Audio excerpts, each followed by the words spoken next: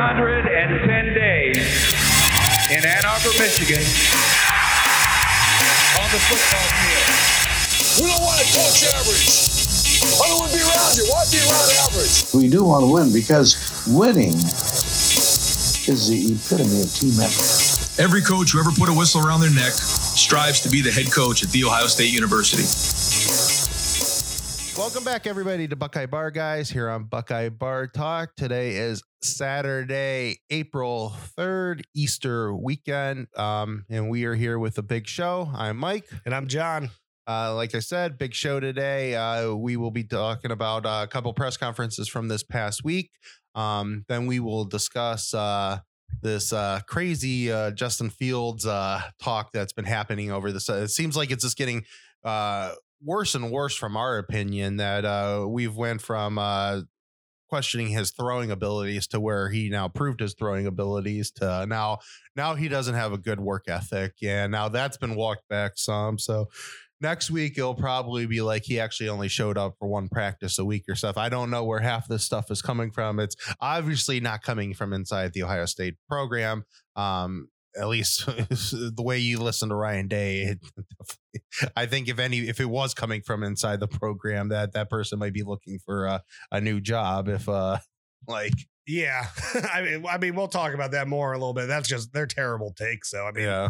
I don't know why the media is so out to get this kid. Yeah, and then speaking about Pro Day, we'll talk a little on Pro Day. The Ohio State Pro Day was this past week, and then we will finish it up on our linebackers discussion as we're going through position group by position group for spring football. Linebackers has been a big one we've wanted to talk about, and we are here. So let's get going.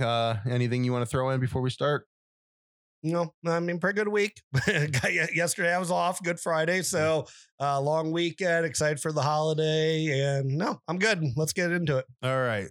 So press conference time. I think we'll start with the cornerbacks. So we actually had 3 press conferences this week. We'll focus on the last 2. So we had a defensive backs press conference the other day. And then yesterday we had Ryan Day had a spring, just a quick 16-minute press conference. So we'll go with those 2. So you kind of want to talk about, get us going on the defensive backs? Yeah. So Matt Barnes, he had, I'm sure most people know, but Matt Barnes is now the secondary coach. He was safeties and helping, Kerry Combs before. He was a special teams coach, but he has been promoted to all secondary as Kerry Combs is going to focus more on just being a defensive coordinator. So that's very exciting for him. Well, that's exciting for him. I'm happy about that too. I think it's the best for the team. Combs needs to, really, especially if you're not going to have a co-coordinator in there, you good to kind of start just focusing. I think what's important, if it's your first time,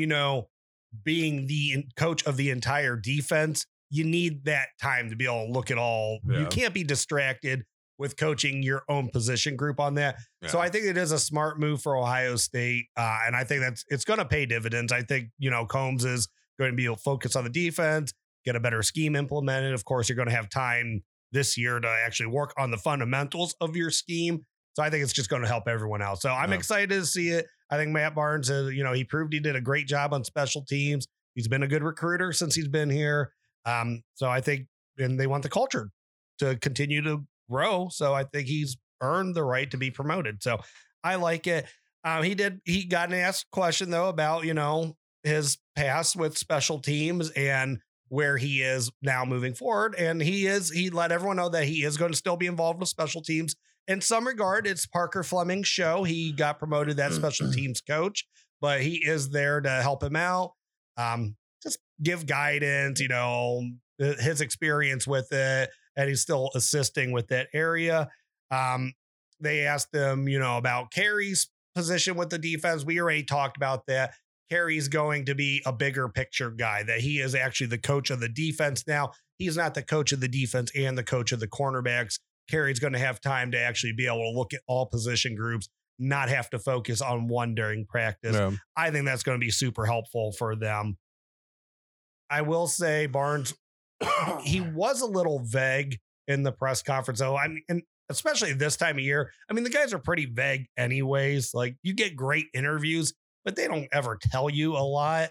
I think I saw that too. I think the kind of just, I mean, you might be getting ready to hit on it, just but this the jump in that I think he has never really gotten to talk a lot to begin with. I mean, he's always the one that talked the least out of the whole group. I mean, they have actually a lot of polished coaches on the staff. I mean, you think about LJ and Alford and Hartline's, but Hartline's had to speak to people now forever. I mean, he was a pro and now he's a coach. So, I mean, he's used to the press. Right. Brian Hartline knows how to talk. Al Washington's now been around the block for a while. So, like, these guys are more polished interviews. I just think that they're more used to the camera. And so I think it's a thing that he'll get better with as he gets more opportunities. And I mean, was he special teams at Maryland also? I think so. I just think he so I don't think the special teams coach at Maryland was getting a ton of talk time. And he probably doesn't realize, I don't know how long his leash is. I mean, I'm assuming Ryan keeps him on the same amount of leash as all the other coaches. But internally, he might not realize that yet. So he has to kind of get more used to maybe the media and things. Like, I think the other guys, they know they've been around for so long. They know what they can say and what they can't say that before, your boss gets mad at you for saying something. So, I mean, I think they understand what they can throw out there and what they can't throw out there. And he probably I think he's just being ultra conservative, ultra protective of what he's saying. And before I actually dive more into this, is this the most that you can remember? Because I know, like, you personally, you watch more of the press conferences during the Tressel era than I ever did, or at least you listened to them. I mean, I think we both followed Meyer's stuff pretty closely. Is this the most that the assistant coaches have ever talked to the media? Yeah, I mean, granted, when Tressel was the head coach, I mean, that was still early in the early days of, I mean, social media. He didn't have any assistant coaches they wanted to talk. Social media. And I mean, I'm sure that they were brought out there, but now there wasn't, there wasn't Buckeye Scoop and Letterman Row that were putting everybody's press conference right on. Like, if I've been a member of I've been a member of Bucknuts, the Ohio State 247, since I've been in college. So, right. I mean, that's been around for a long time. I've been a member of their site for a long time. And like, I remember, when Tressel would speak, they would put up the video of Tressel and the bullet points, but Hellwagon, when the other coaches, he would just put up bullet points. And that's nothing about what Steve would do with, that's just how they did it. Right. They weren't wasting video time on assistant coaches, especially because a lot of times the coaches only talked for like 10 minutes and there wasn't a big press conference to go with it. And it's just different now. I mean, you have to be much more media savvy. You have not only do you have the old school TV world, you also have this, the social media world, there's 24/7 sports now. It's not just ESPN anymore. There's other channels that are around. So it's a whole different kind of media type thing. So yeah, this is probably the most that they've ever spoke. And the reason why I think that is that it wasn't as big as a deal when Tressel was the coach that they did speak. And I think Meyer's philosophy on coaching is that everything was funneled through him. Yeah. And, I think he let the leash go a little bit on some coaches as they got more experience. I mean, I think he trusted LJ more than,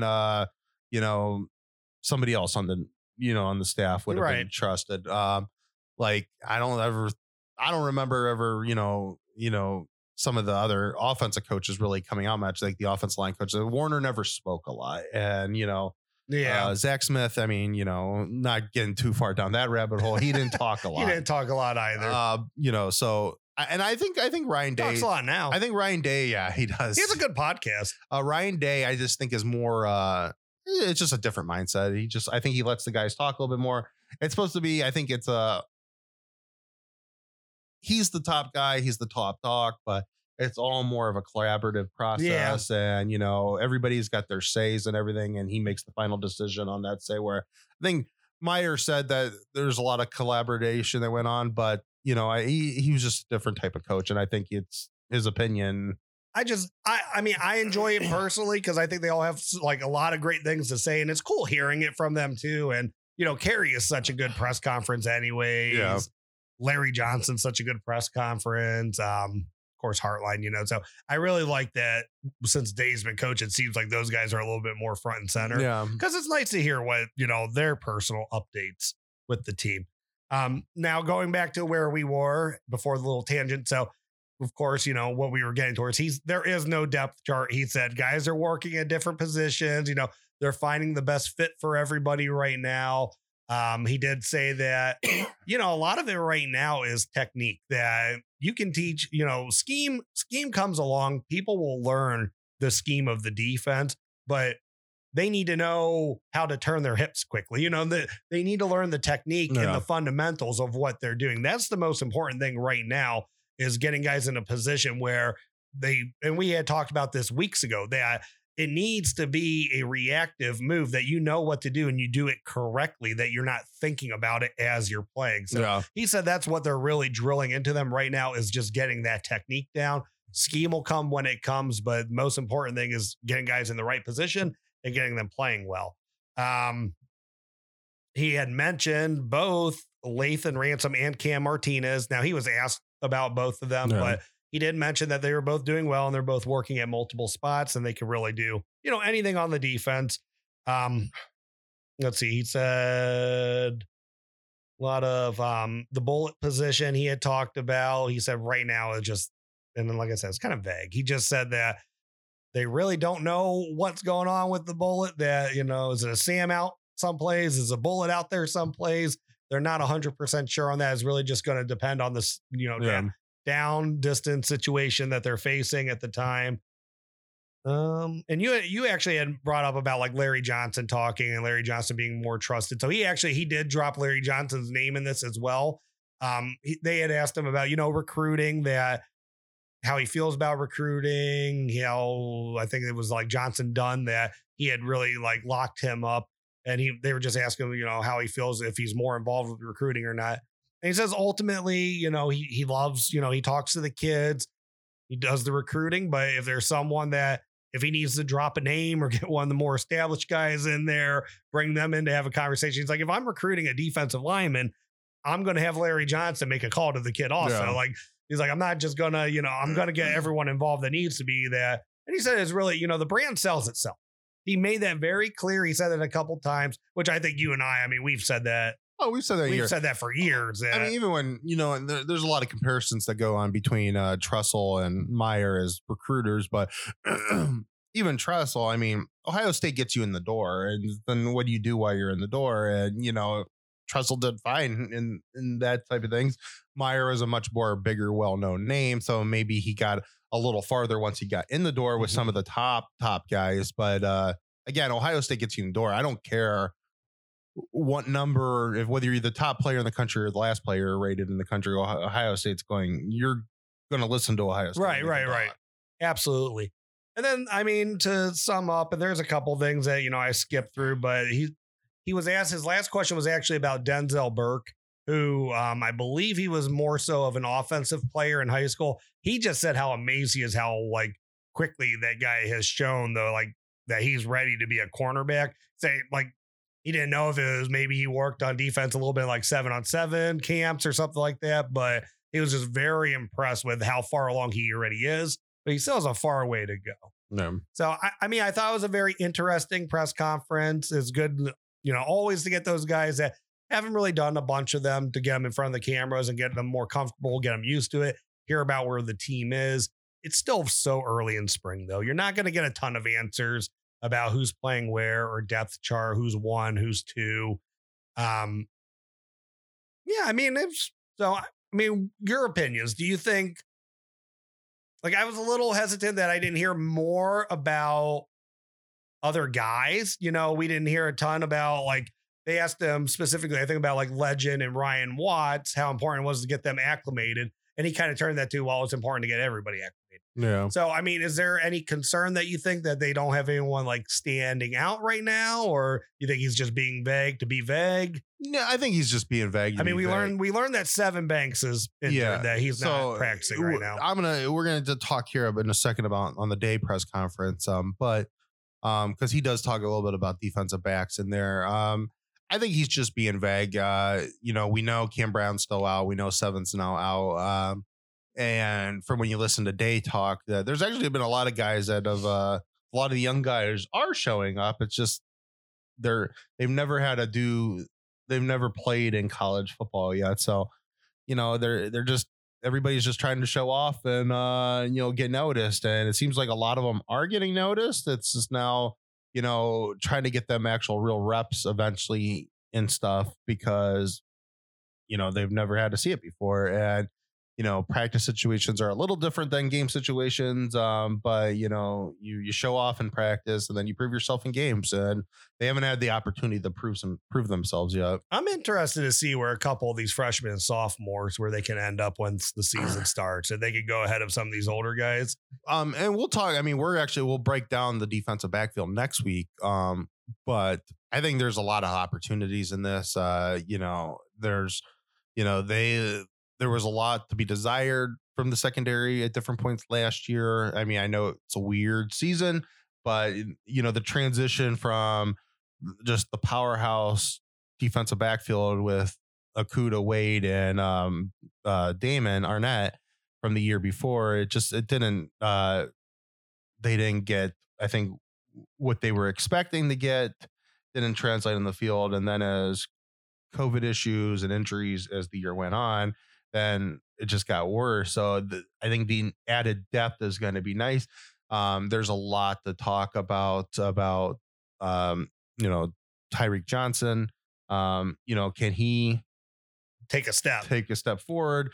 Are one of these guys behind him going to now push him to the side? And so, yeah, there's a lot to go through. I'm looking forward. It was nice here in the secondary. I think we have now a kind of a blueprint where we want to go next week when we start breaking that stuff down. Do you think so? Shaun Wade, and just popped in my head. Shaun really never got to do what he was recruited to do at Ohio State, not till the very end, right? So, I mean, because he was hurt, then they needed him to play safety, then they wanted him at that slot cornerback position. Then he finally got the lineup on the outside. So Marcus Williamson, he dealt with a lot of injuries going into last year. But Marcus Williamson, at least, he worked as an outside cornerback up until that point. And we actually, I saw a couple spring games, he looked pretty good. Now, he never stayed healthy. I mean, do you see a chance of any opportunity that, maybe Cam Brown is actually a better fit in the slot cornerback and Marcus Williamson moves outside? Or do you think like last year? I mean, Shaun did good last year. I don't know what everyone's deal was, but he obviously, he didn't look like Jeff Okudah the year before. Yeah. Do you think they don't want to mess with that again, moving the slot cornerback to the outside? I don't know. They probably, if the coaches feel more comfortable that Marcus is a better slot guy and Cam's a better outside guy, then I think they need to go with what their gut's telling them. I think Marcus could play the outside, but now I think there's more depth on the outside than we necessarily had last year. So I think maybe, I think he showed a lot of positive stuff last year doing the slot thing as the season went on. Yeah, I mean, he had some rough games. But I thought he got a little bit better at different spots. Where I think there were spots earlier where it seemed like the majority of the game was more rough than it was, and now I think that maybe they should keep going forward with that, because I kind of think of guys like, when you think about like Gary and Conley, and when you can't judge them necessarily from the year before, because you could be going from you're taken out immediately against Michigan State because you let them easily score, to the next year you're one of the best lockdown corners in the country. Well, especially the year after that, you're a first round draft pick. So like, he got his practice, he got beat a lot, he showed some improvement throughout the year. So let's see if he can take that to the next level. That'll be an interesting spot next week when we're talking. Yeah. Okay. Well, that was pretty much it. Like I said, he didn't say a ton, but it was always good. It's always good to get these guys in front of the camera and talk, and definitely feel like, if getting a full spring is going to be very important for the secondary this year. Yeah. Probably more so than any other year besides last year. Last year would have been great because, they really needed that last year with Hafley leaving and Carey coming in. They really needed. Yeah, and I think they really needed a full spring. And we'll talk about that next week too. I think that's the biggest thing, that they just never got what they needed in practice time to really be prepared for a season. Mm-hmm. All right. So Ryan Day, then he talked yesterday. He had a quick 16-minute press conference.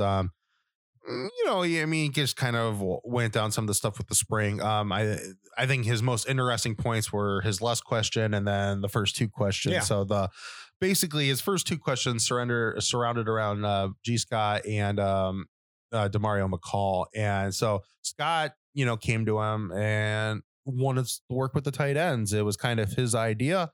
And then Demario's been working with the secondary. So first on G, I personally think it could be a really good idea. And I mean, I know he has to gain a little bit more weight. Is he the tallest person in the world when you compare him against other tight ends? No, but he's still, I think he's got a good frame on him. And obviously they think that he's got a frame that can add weight to be a tight end. And everybody knows my feelings. I mean, I've over our 41 episodes that we've done before this point that I've talked about tight ends. I love tight ends. Tight ends mismatches are one of the things to me that just doesn't get exploited enough in football.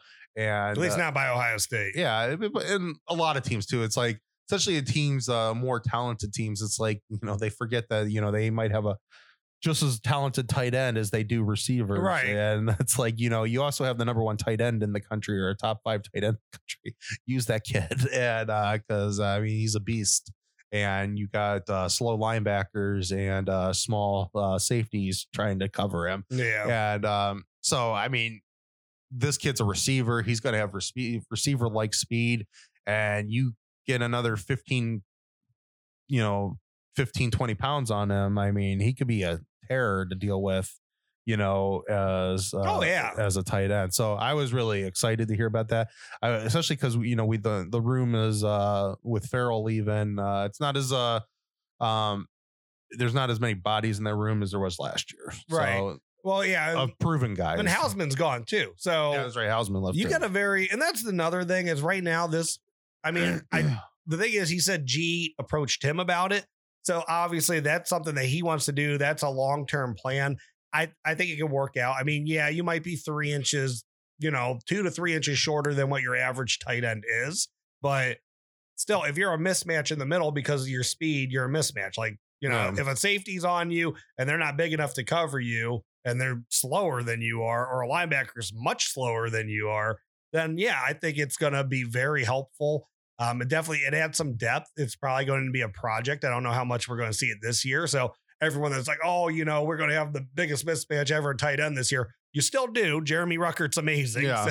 But you might not be seeing a lot of G. It might be more so Cade Stover and Jeremy Ruckert. I do think though with that we could there is opportunities because now they can kind of run that 12 offense that they've liked to run so much under Ryan Day at different times where you have 2 tight ends in the game and they you could put him in with Ruckert and now your best guy that you are designated to cover a tight end is going to Ruckert. So right. I mean now you got even a bigger mismatch on somebody who's basically a wide receiver and you think about it, you still have 2 receivers in there. So you got Olave and Garrett Wilson in there. And then G. Scott, in Ruckert, he could be the forgotten man that could really put up a lot of stats. Right. I mean, you saw against Clemson. He was, they went to the tight end for 3 touchdowns in that Clemson game. No. So, I'm all about this. I definitely, I like this move. I like this move more than I'm liking the move that we're going to talk about here in a second. Because I have some thoughts on Demario on that. I don't know if that will work necessarily, but yeah, especially, I think we both agree. G. Scott, especially because he's so young still. He's only been in the program for a year. So, right. He's got a couple years now where he could really, if this is a true path for him, if this is a path where he think he could really become one of those, those hybrid tight end receivers that are big deals in the NFL, I mean, good for you. Let's go with it. Well, Let's see right. where it takes you. DeMario, and it's not so much against DeMario's talent level. You know, I mean, the kid's talented. We know that. I mean, he's been talented. When I wish that they would have used him more over the years as a running back, because I think DeMario could have, like, that was during the national title game. I mean, I was happy Marcus Crowley, got to go in for a couple plays, but I was like, man, like, let DeMario get a couple runs here. DeMario, he's always ran a lot more powerful than what he looks. So, I mean, he's never been afraid when they've actually let him run. He's never been afraid to go in between tackles. He's never, I'm not saying that makes any much of a difference with that against Alabama, that game. I mean, our biggest issues were, there was some defensive issues, I think, at the end of the day. Well, I mean, but maybe they were stuck a little on the being able to run. Yeah, the ball maybe too. we're a little bit more balanced on offense, and that opened some stuff up. But sometimes for his I think as confident as he is running the ball, and I wish he would have shown him more. He's never been as confident in the secondary, or not in the secondary, in the special teams, in my opinion. He's made a lot of boo-boos over the years in the special teams thing. There's just too much technical stuff that goes. I mean, not everybody is Chris Gamble, where you could just, and even that, I mean, Chris Gamble, it was when you think back to him, when he ends up coming in halfway through the 02 year, I mean, Tressel's talked about this before. It was like, literally, we just told him, just stick to the receiver, use your God-given talent, and don't let the guy you're on, don't worry about anything else. You just stick to him like glue. It was a different time of football too. You know, that was your number ones are 6'3", 6'4" guys that were mismatches and big, and they try to run by you. And, it wasn't now with, the spread that everybody runs. Your number one guy might be a 6-foot guy that they have motioning all over the field and doing different stuff with routes. And so, I mean, I'm not saying that Chris Gamble didn't have to go up against some really good wide receivers in his time at Ohio State, but it was a different game. And he was a lot better on a lot of the technical stuff the next year. Oh, absolutely. And, that's why he played in the NFL for as long as he did as a quarterback, because he learned that. They weren't expecting him to learn that in the 02 season. Who did he stay on in the Miami? Was it Andre Johnson? Yeah, he was on Johnson. And he did good. And Johnson had a good first quarter, and that was it. He was pretty quiet. I think his next catch, he had a couple catches in the first quarter, and then his next catch wasn't until like overtime. Did he have another catch? I think he had one catch. I think Kellen Winslow had a bunch of catches in that game. It was either in the fourth quarter or overtime, but I remember them saying it without saying it. We haven't said his name since the first quarter. And so, I mean, it was just, you're right on it. It was just a different game.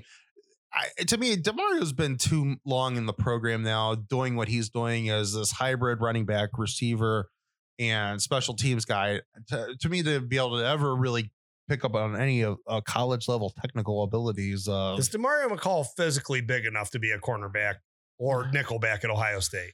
Is he tall enough to do it? I don't know. And I know we just said, like, for G. Scott, if he's a couple inches shorter than your average tight end, it's not a big deal. But I mean, I know Williamson's not a tall dude. He's still like 6 foot, 5'11", I think. I don't think DeMario's not even a tall running back. Yeah.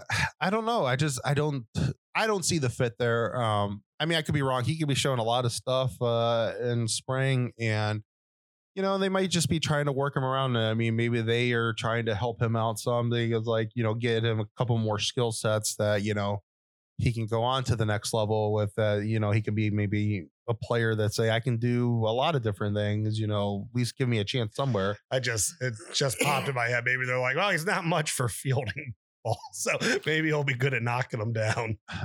I don't know. I mean, hey, DeMario is scary catching the ball out of the backfield. Yeah, I like DeMario. That guy's like lightning in a bottle. What DeMario is really good at an offense. I mean, let's be fair, and this goes all the way back to Urban Meyer. They have never given him enough opportunities. He needs to touch the ball. Like he's been good running the ball. He's been good out of the backfield catching the ball. He's been okay in slot receiver duties. Wasn't his first game in college against Bowling Green? Didn't he have like a 50-yard touchdown or something? Yeah, that game? And I just think, and then he had one like 3 years later. I think that's been it. I don't know what his practice, what he's like in practice. I think some of his boo-boos on special teams has kind of gotten him in the doghouse a couple times, and and that's just. I think it's unfortunate that he's not a returner. That's just, he's not, I don't think he was ever really comfortable with that. They wanted to get him on the field. Yeah, they were hoping that his speed would take over. I think he's comfortable on offense, and I don't see where this transition is going to work. I know they might need right now a couple extra bodies, and that's all I think this is right now. Let's just put, I mean, I know he said that he would do it. I think G was probably much more enthusiastic about being a tight end than DeMario is about being in the secondary. But I mean, Ryan Day did say in his press conference they don't force anybody to do anything that they don't want to do. So obviously, I believe him when he says that. Obviously, DeMario wants to do this. I think DeMario wants to help the team. I mean, I think he's a team player. He wants to help the team win football games. I don't think he's a selfish guy in any stretch of imagination. I mean, he goes out there and do special teams. I mean, sometimes. And by all means, if he's the best nickelback on the team, get him on the field. Yeah, if he ends up being the best guy, no, I'd be a little scared if they came out and said DeMario. I would have to see that on the field if that's. I can't just take someone's word for that one. If they come out and say DeMario is our best nickelback, I'm going to have a heart attack until I actually see it. In my eyes, I'm more concerned of the condition of that secondary, the state of the secondary, than I am thrilled to see DeMario on the field at that point. All right, but so we'll move on here. So somebody asked Day about Olave. I guess he didn't practice. He just said he was a little under the weather. He says there's some illnesses that are not COVID related, and everybody is still getting tested for COVID that are just going around the team. And they said that they gave him a day off to, kind of let him start feeling a little bit better. They had sounds like a really nice scrimmage yesterday morning, or 2 days. It would have been 2 days ago. Yeah. So the Thursday scrimmage, or was it yesterday? No, it was yesterday. Yeah, it was yesterday because they let the media in for like and then 15 minutes. Day's press conference was afterwards. Okay, so so it was yesterday. They said they did about basically they did like 5 spurts where they would do 10 to 12 quick scrimmage plays, and then they would get back into. It sounds like that's kind of like their philosophy. He talked about they're having periods of their practices where it's the 4 to 6, A to B. Let's, get out there, hit people, all this stuff and move. And then they're having teaching sessions, and they're trying to mix it as much as they can to get both game reps and, teaching reps, to all the players and get as many people reps as they need. And I think that's important. And that's something that I think Ryan will be the first to admit they didn't do that last year. It was all just go, go, go last year because you didn't know how much time you had. Yeah.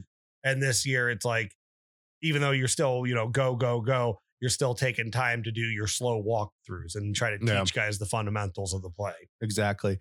He specifically mentioned the defensive line and the running backs, said the running backs ran really hard through it. So, I mean, that's exciting. I mean, that's one of the battles on the team. I'm sure that they are all playing lights out because, they want to get on the field. And so that's exciting. That was one of the things we've targeted as one of the biggest battles into camp. So, and defense line, he said the defense line looked good. Again, there's a lot of guys there. I think we've expected that. I mean, when you think about it, since Urban's been the coach, I mean, it's kind of hard to say that the defensive line has not been their best position group, on the field. I mean, and that's not saying anything against any other positions groups. It's just, could you have said wide receivers last year?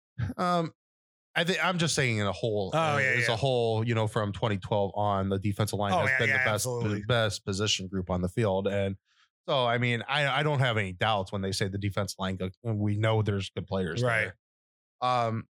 He says he does want to keep on doing these types of scrimmages. He wants to get a few more in before the spring game.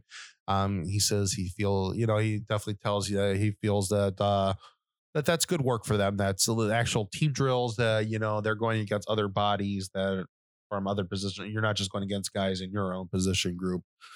And then, then we get on to Justin Fields. All right. So, so this is going to take us into our discussion, which we'll try to keep brief. We're not trying to give people the information, is because we're both kind of passionate on it.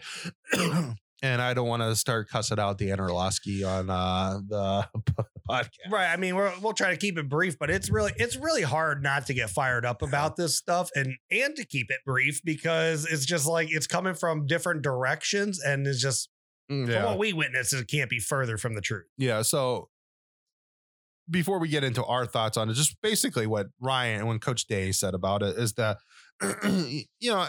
Justin he came in, he transferred because he wasn't getting his opportunities down at Georgia. He was not, you could say that, yeah, he was the guy that they wanted to start, but he had to come in and learn a whole new offense. Ryan Day's offense is a pretty, everything we've always heard, it's a pretty intensive offense that there's a lot to learn to. There's a lot of subject matter within his offenses. So there's a lot to learn. So Justin had to come in and learn a completely different offense, be the starter. And he did that. You saw that in the first year. Justin Fields arguably right there with Trevor Lawrence as the two best quarterbacks in the country. And I know Tua is also still playing that season. There's guys in that season. Joe Burrow's there, but you don't. I think there was more upside with Justin coming into the season than a lot of people thought with Joe. But then Joe ends up being.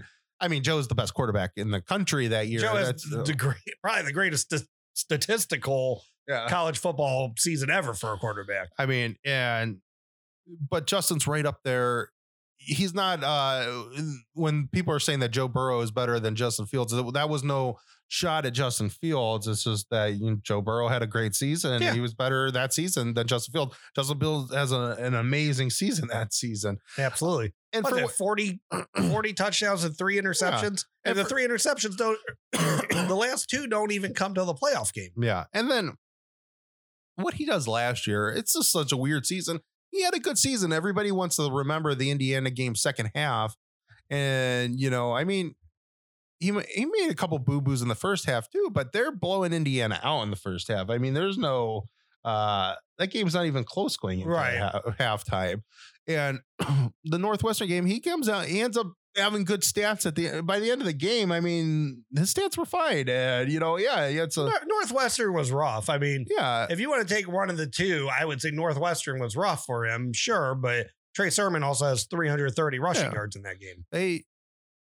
At the end of the game, they win. They're the Big Ten champ. And he by 2 scores. He looks great against Clemson. So the stuff that, we'll get into here about him not being prepared, but basically, Ryan Day says that, he comes into practice last year and comes into the winter workouts. They end up quarantining. He's the one. He said, Mick tells Coach Day that Justin's inspiring him because, he starts taking care of his body in a way that, changes diet. He changes his diet. And I'm not getting into the whole vegan, non-vegan discussion. What worked for him. He ends up becoming faster. He ends up becoming stronger. And he, then he could opt out. The season is canceled. He could say, all right, I'm not going to worry about this. I'm going to get ready for the pros. I'm done. I don't want to deal with the COVID issues. I don't want to deal with the possibility to get in. Even if it was just that he didn't want to get injured, he could have used COVID as the cover and been like, I just don't think it's safe for me to play football. Micah Parsons did. Yeah. And nobody Rashad Bateman did. Nobody killed these kids this year because of that stuff, because, we had a pandemic we were dealing with. So, yeah. And he could have been like, I'm getting ready for the pros and that's it. And all right. Half of Michigan's team did it after the season had already kicked off. Yeah. So, and then he fights to come back. Everybody likes to forget in the national media that it was him and Trevor Lawrence that started Lawrence ends up becoming the face of it, but Justin was just as much as a part of it. Right. He goes on national TV. Him and Lawrence were the ones that were on the phone call with each other. And so, right. And that's like one is not ahead of the other one with the effort to get the season back. Like Trevor Lawrence. Yeah. He might've put the hashtag to it. Justin Fields did the petition. Justin Fields was on Good Morning America. Justin Fields worked his butt off to get that season going. Yeah. And then after everything that this kid has been through up to this point last year, he takes a big hit against Northwestern. At any one point, he's taken some big hits over the years. He could have been like, I'm too injured to go back in. Right. But he wants to play. He took a shot, hurt his back, and his hip on that. We've seen him take a lot of big hits. How many plays has he ever sat out? 2. It seems like, how many consecutive plays has he ever sat out? Has Has he ever not gone back in after He goes right back the play in. against Michigan when he hurts his knee? Yeah, he's right back in the next play, and They throws let- a touchdown. They let Chugs take one snap, right?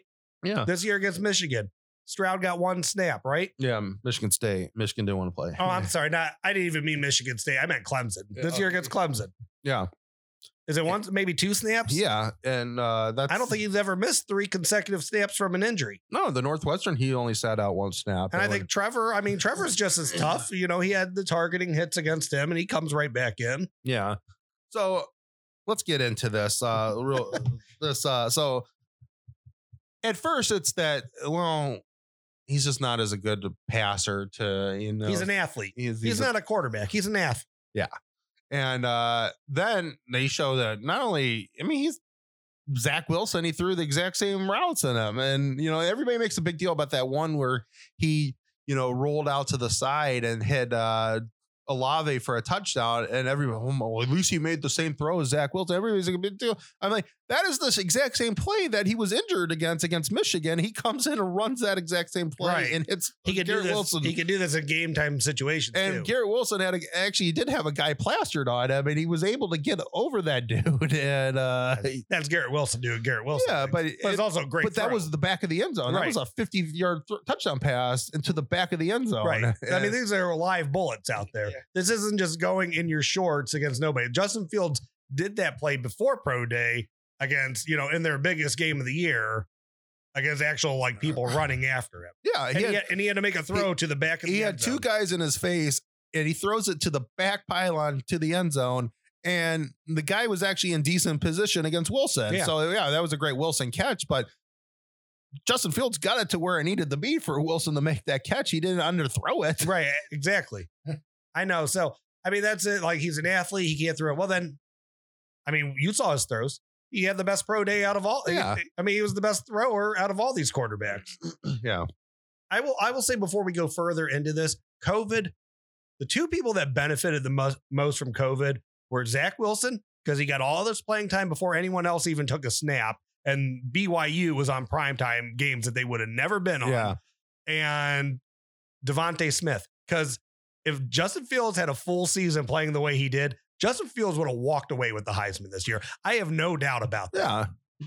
Probably. I've been right up there. I have no doubt if Justin Fields played 13 games before that Heisman Trophy presentation, he wins it easily. Yeah. And, because at that point, then the Alabama guys all screw each other because, there was whatever votes got taken away would and yeah. Justin Fields would have had the rest of the country unified that, he was the best player in the country. I don't disagree with that. I think that if Justin Fields played, first of all, I think that it would have been interesting if Joe Burrow didn't have the season that Joe Burrow did. Justin Fields might have won the Heisman the year before. And I know a lot of people think that's crazy because he wasn't even up there.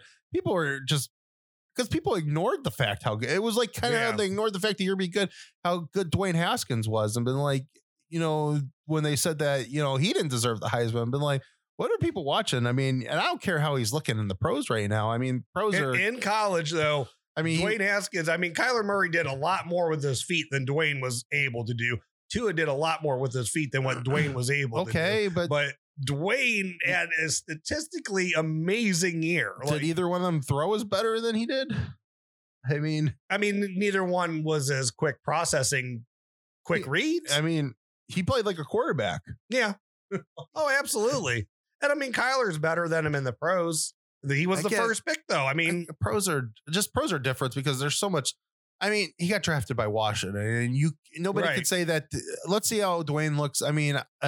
We'll see how Dwayne progresses the rest of the career, if he can get back on track or not. Washington to me is kind of a death trap to go do. No, yeah, that's the wrong situation for anyone. Yeah. I think, we said that from day one when he got drafted there. No, I wish he would have fell further in the first round. So but the whole thing, and then so Justin ends up having a great pro day, looked really good, shows that he has a great arm, and now somewhere out of nowhere, even though all the stuff that Ryan Day just announced, the kids tried to, get us to play when he didn't have to play. He could have opted out, but now he has bad work ethic. Well, and before that, remember the narrative originally switched to he can't go through progressions. He can't do reads, which obviously, again, proved false. Justin Fields looked off safeties a ton of times. Like, if Justin Fields' entire game was waiting for Chris Olave or Garrett Wilson to run straight downfield and he eyed in on him the entire time, he'd have a lot more interceptions than what he did because the safeties would pick off every play. Yeah. Like, that's not hard to follow. And Ryan Day answered that. I mean, if you're in your first read, if they're getting open, you're not going to go. Well, Ryan Day else. said, when he said this a couple weeks ago, he's like, we do design plays for, our first guy to get open. And, so he's like, when you're throwing to Chris Olave or Garrett Wilson and those are your first guys and they're open, yeah, you should take that throw. Right. And, was that more on Justin Fields or more on the fact that his guy's open? So I'm going to go throw it to him. And Mac Jones, who somehow, in some media people's opinion, has gone over Justin Fields in a draft order. I mean, you and I both watched the national title game. We weren't together, but we both saw it. Mac Jones makes a lot of quick bubble screens and quick passes.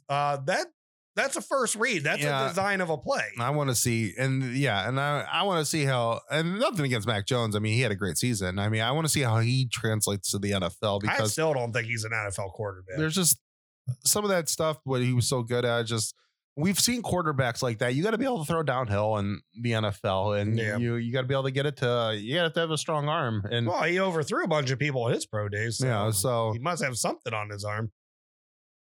But So now we're to the work ethic. Okay. Yes. And now it's Justin Fields and Dan Orlovsky, from what he heard, not his own, like not anything that he ever witnessed, not that he knew, but from what he heard, he actually used the phrase Justin Fields is let me make sure I get it right, last in, first out kind of guy when it comes to, putting in the work, not in game time.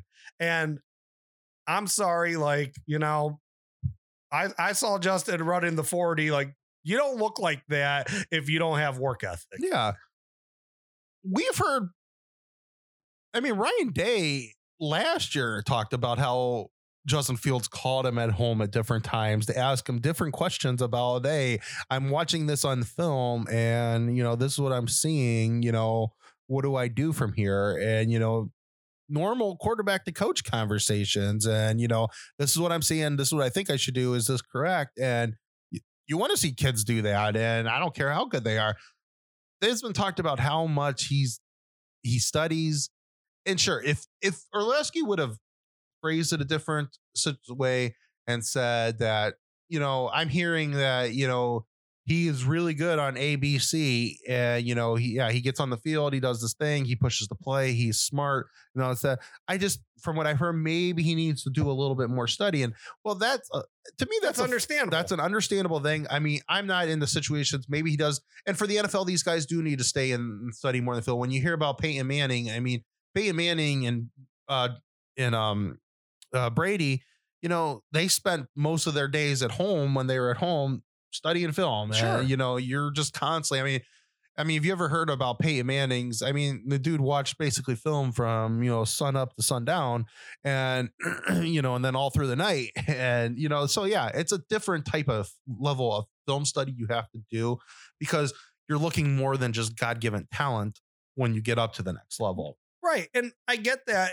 But that's something like that shouldn't be some knock that Justin Fields needs to drop in the draft. Like, I'm sure that's all these guys right now. Like, Justin Fields' team is better than the teams he plays. And, I don't think Justin Fields' film study had anything to do with the result of that Alabama game. So, yeah, when you get to the next level, sure, you're going to have to, sit around more, watch some film to see what, you're doing wrong, tendencies that what other people are doing. But Justin Fields didn't have that much to correct that he needed to watch. And two, is just nothing could be further from the truth. Everything that we heard, like work. And the other thing was, not only was it work ethic, it was passion to play the game. Like, they don't know if he was in it for the long haul. Like, all the things we just went over, the guy, petitioning to get back on the field. We've seen him get hurt. Like, that was not easy hit against Skalski. And, and I thought about this earlier today. Probably half of the Ohio State fan base would have been mad at Justin Fields if he didn't come back in that game. But half would have understood if they came out and said, hey, Justin bruised his ribs pretty severely. It was, he was hurt. He couldn't come back in the game. They would have been mad, and they would have, we would have been more mad at Skalski than anybody. Yeah. But he came back in one play later or 2 plays later, whatever it might have been. He came back in and threw a touchdown. Yeah. I mean, Justin, to say that he doesn't put in the time and he doesn't want to play the game, I just think it's just bullcrap that they're making up. And I don't know why the desire to get this guy to drop in the draft. Yeah, that's like, it just seems like there's a lot of ulterior motives on that one. And I don't like that. And that, Trevor Lawrence, and I'm not taking anything away from Lawrence. I mean, it's obvious to me that unless, Urban and Jacksonville surprises the world, he's the first pick in the draft. And, but, he didn't have a great game against Ohio State 2 years ago. He had the big run but his touchdown passes were all, they were short touchdowns. It was all done yards after catch. Yeah, Etienne made those touchdowns, and well, I don't know. There might have been another guy in there, but it was Etienne. But then, what's his face? The guy that was still on the team this year, Rodgers. He had a big. Yeah. So, and at the end of the day, he ends up having a lot of yards against Ohio State this year, but a lot of those were in garbage time. Ohio State had the game wrapped up in the fourth quarter, and they he got about probably a third of his yards in the fourth quarter when Ohio State had that game won. Yeah, it was impossible, barring some sort of complete disaster from Ohio State's offense. Yeah. It's impossible to win that game at the point. It would have been a complete meltdown to lose that game in the fourth quarter. I mean, we're talking 3 scores in a quarter. So yeah, I mean, Ohio State would have had to have some serious turnovers that probably had to got returned from the turnover, like a pick 6 or something for that game to change. Yeah. So, and then he didn't look great against LSU last year. And no, he didn't. So, I mean, but nobody's saying that. I mean, those are his 3. I mean, the ACC is garbage. I mean, the Big Ten's a lot better than the ACC, and I want to hear about Notre Dame and stuff like that. They were in it for 1 season, and you can't. I mean, he carved Alabama up as a true freshman. You can't say that. I mean, people say, well, the ACC was good this year. I mean, okay, North Carolina is on an uptrend, I would say, but Miami and Florida State haven't made the progress that they should be making to get back up into the levels. And so you have North Carolina on an uptrend, and you had Notre Dame for 1 season that you can't. Notre Dame's not in your conference. They decided to play so they could have a full schedule because a lot of teams were canceling around the year. They didn't know if they were going to be able to make up a schedule. So we already play half our games against the ACC. We'll play the ACC this year because, we need a full schedule. Right. We want to play football. And that's the only reason why they were there. So yeah, I'm sorry. The ACC is garbage, and he plays garbage talent through the season. So his last 3 games, I mean, he had some good moments in those games. And I wouldn't say that anything you would say in those 3 games, if you're just judging Trevor Lawrence on those 3 games, which should be the bulk of his things, I mean, how can you say he's 100% better than Justin Fields? I mean, well, that's what my argument. I kind of feel the same way. I mean, when the guy's played his better competition, he's played worse. I mean, and then, you know what? It could also be that his teams like Clemson as a whole can actually be on a serious downward trend right now. I don't think they're just running through the ACC every year because the ACC is so bad. Because like I had mentioned, he carved Alabama up as a true freshman, but he's playing better teams the last 2 playoffs, and he's struggled mightily in his last 3 playoff games. Yeah. So, and what do you what's your percentage that Urban Meyer shocks the world and drafts Justin Fields 1? I would say just because it's Urban, it's 20%. I mean, I think that would be his second guy. I think he would take Urban. I mean, Urban's a very strong-headed man. I mean, we all know that. But it's his first year as a coach. I think he wants to do this for a while. That's a situation that it's smarter to go with the guy that everybody expects. And, Trevor Lawrence is a good talent. So I think it's probably smarter as a coach that if you think Trevor Lawrence can do it, take Trevor Lawrence, because I don't think Trevor Lawrence, if he is a complete bust, doesn't get you fired in 3 years. Right. It's that, you took the guy that you should have took. Now, if Justin Fields ends up being a bust and he drafts Justin Fields, that is a situation where you could lose your job in 2 to 3 years, because it's like, what were you thinking? Right. But, and it's just, I just don't get it. Like Trevor Lawrence, in his second year, he threw a ton of interceptions at the first part of the year. This is Justin Fields' second year as a starter. He didn't throw a ton of interceptions. No. He had 2 games where he threw interceptions in. Yeah. And I realized it ends up being like 2 out of, he threw that one against Clemson that was tipped. So 3 games out of 8 that he threw interceptions. He threw interceptions in 2 games the year before that. I mean, the guy was the number 2 prospect in the country. He was, number 1 or 2 dual threat, depending on what they classified Trevor as coming out in the year they came out together. So 5-star blue chip guy transfers after his first year because the genius of Georgia, they decided to recruit a 5-star quarterback to put him as a Wildcat quarterback. Yeah. So he transfers away. He gets to play. He wins a ton of games, puts up a ton of stats, has a 70 pretty much for a career, very high 60s as far as a completion percentage. Like, you don't get that if you're a first read guy. And you're going to tell me that he's not going to be or deserve to be a top 5 draft pick when he's coming out. Like, if the NFL is looking for what a guy can do tomorrow instead of what he can do for the next 10 years, that general manager needs to be fired tomorrow. That's an asinine stance to have when you're evaluating talent and drafting someone. Justin Fields could probably win enough as a year 1 starter in the NFL, but what he could do in years 2, 3, 4. I mean, Josh Allen, if you're going to go based off of outside of what they can project to do, that guy had no business being a first-round drafted quarterback. Exactly. Yeah, so I don't know. I think the whole Orlowski ended up walking it back because he got crucified on Twitter, and I'm sure Buckeye Twitter scared him a little bit. And well, he also got some stuff at him thrown at him by Herbie. I mean, it was a dumb statement, and that and some of you can't make vague statements like that. I heard he has no work ethic. And I'm sorry, it's not coming from Ohio State's program. So who are you hearing this from? Like, if Kirby Smart in Georgia, then maybe you need to look into And I'm not saying sources. I'm not saying that Georgia's the one, but it's like that's like my first reaction when he's like, "Oh, I've been hearing." I'll be like, "Who do you hear this from? Georgia? Like, did he call Harbaugh in Michigan? Like saying this?" I told you it's Guillermo Belichick. He's trying to get him he's trying to get him to drop in the draft. Yeah, so anonymous, some anonymous guy from Boston. This is Bill from Boston here.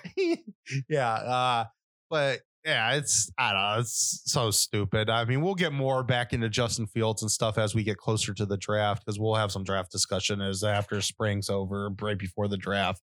So, all right, so let's get into just quickly about Pro Day. Justin Fields looked really good. Justin Fields looked great.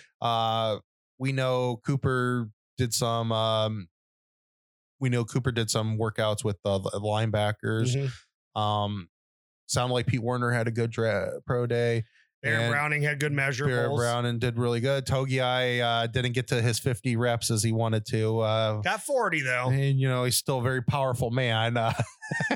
Yeah, benching 225 40 times is not an easy feat. I saw that somebody, I think it was one of the national sports is Togiai didn't get to where he missed short of where his goals were, and I was like, still a scary man to go up against. Yeah, absolutely. Like, I don't know. Okay, he was 10 off on benching 50. Well, I think what was Baron Browning? I mean, I can't remember what he ran, like 4.5 or something like that. I can't remember what he ran. But he had like a 10-10 broad jump or something crazy. Like, so, I mean, he did well. And the craziest thing that I heard was really like Baron Browning positioned himself that he's probably going to be the first linebacker drafted from Ohio State, which, I mean, given that, 5-star talent, he started finally getting some stuff put together the last 2 years, does make sense that, like I said, projection wise, he probably could be better than Pete Werner and Tough, of course, and the next level. The one that surprised me, though, I heard Justin Hilliard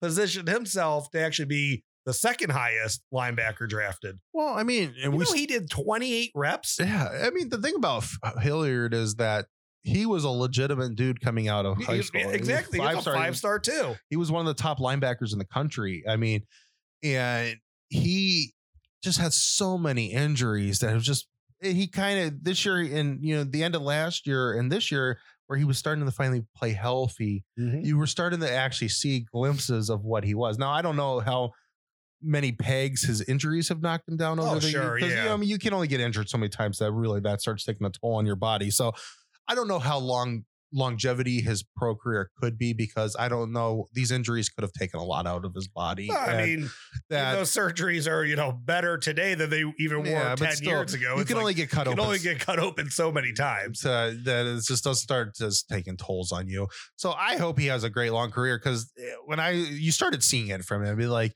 this is the kid.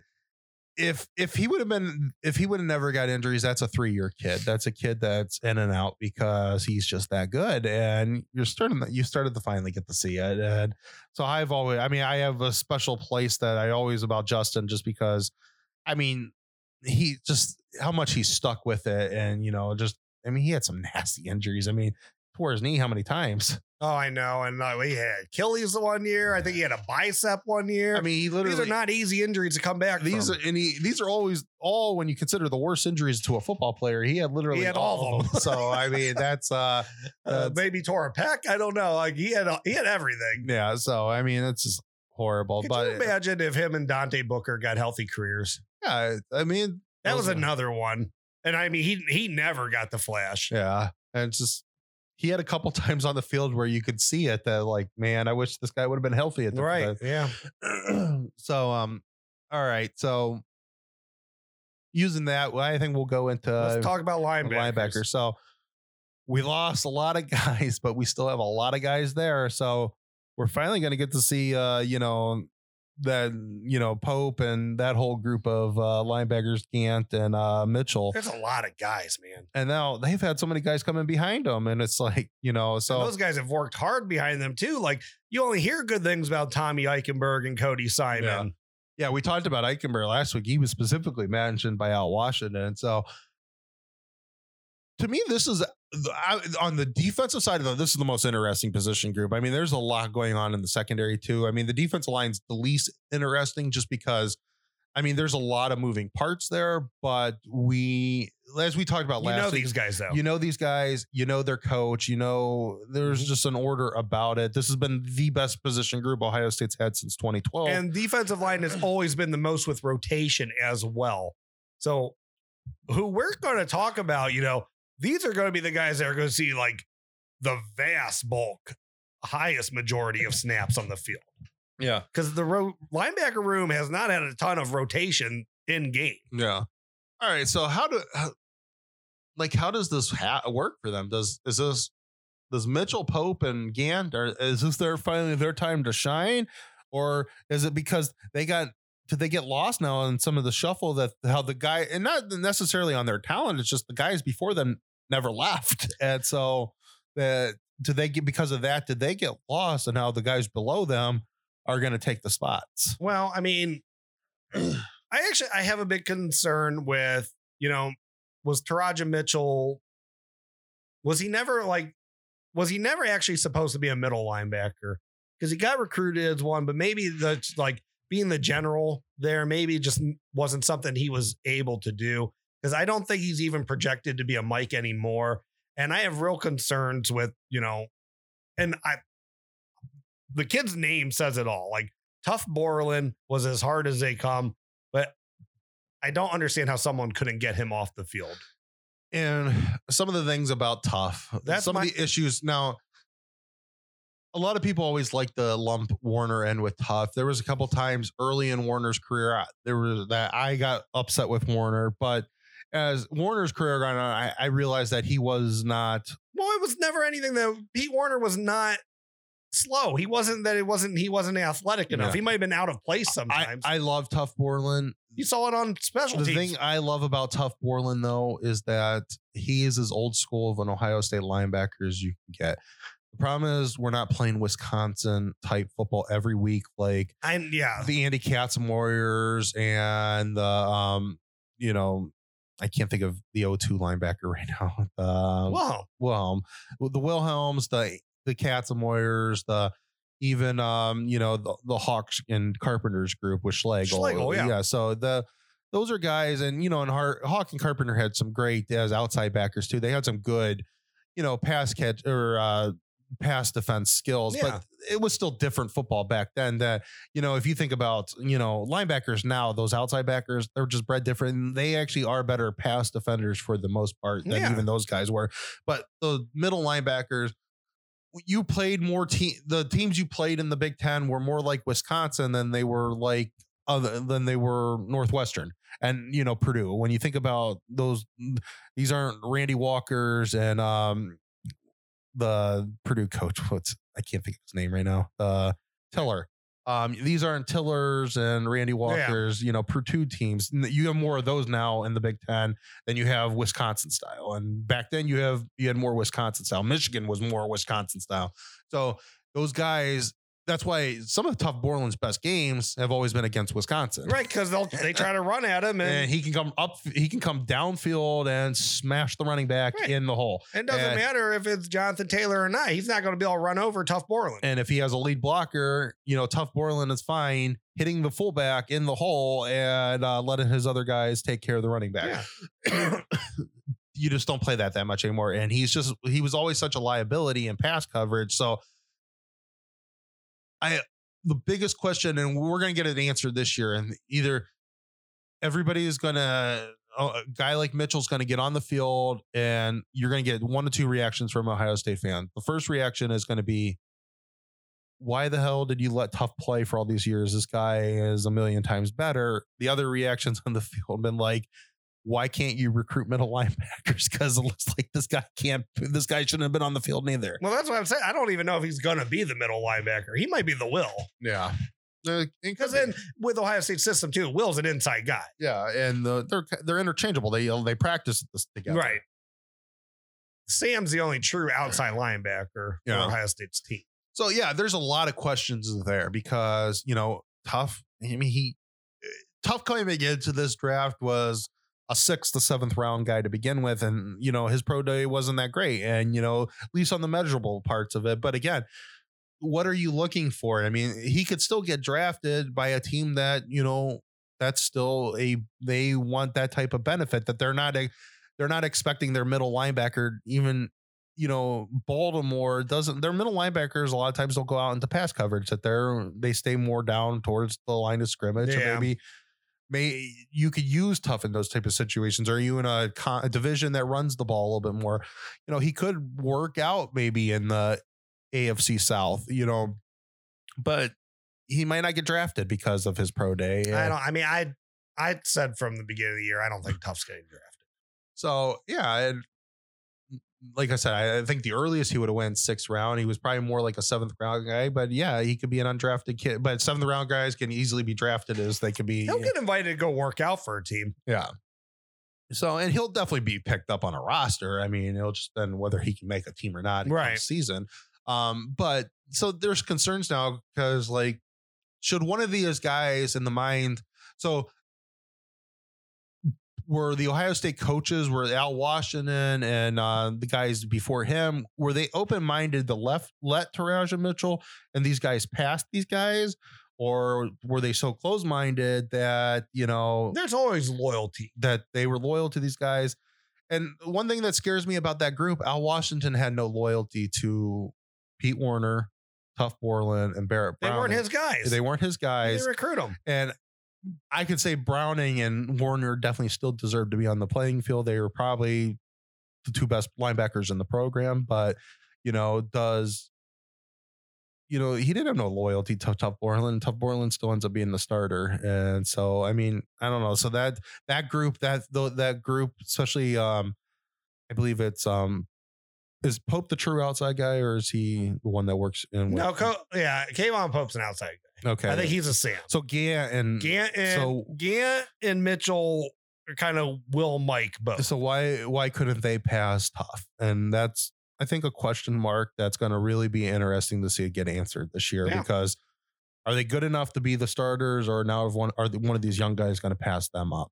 Right. Yeah, I know. It's an interesting conversation. I mean, we've heard so many good things, and maybe it's just because these guys have been there for so long. And now, like a couple of weeks ago, he wasn't biting on the question if Dallas Gant was going to be the starter, if he was healthy or not.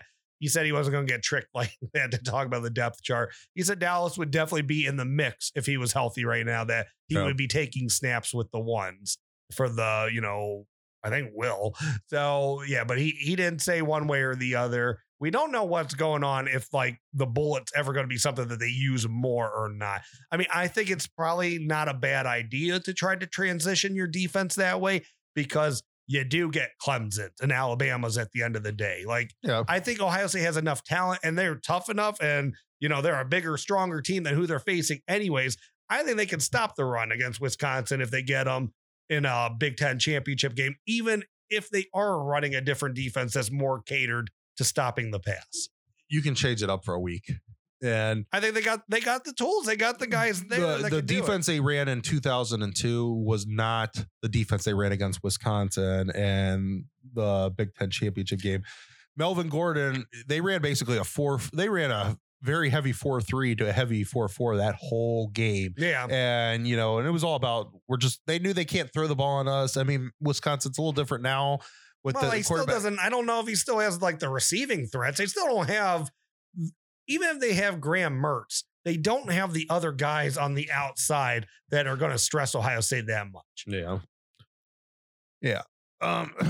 So these younger guys. So we've talked a little bit about Eichenberg. Do you think one of these freshmen? Do you think a couple of the young guys, Craig Young, are these guys? There's a couple names that have been really popping. I mean, Craig Young's name was mentioned a lot last year. Craig Young, I think Craig Young's the body type that Al Washington really likes too. So, yeah, I mean, I think Craig Young definitely, you hear his name a lot.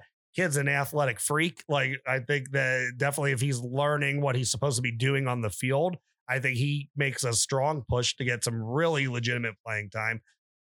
Tommy Eichenberg, it stands out to me how much he was praised. Like, Tommy Eichenberg he's kind of like an afterthought. He wasn't a guy you thought about. It was just like, you kind of needed some middle linebacker depth and you were able to pull the kid out of Boston College.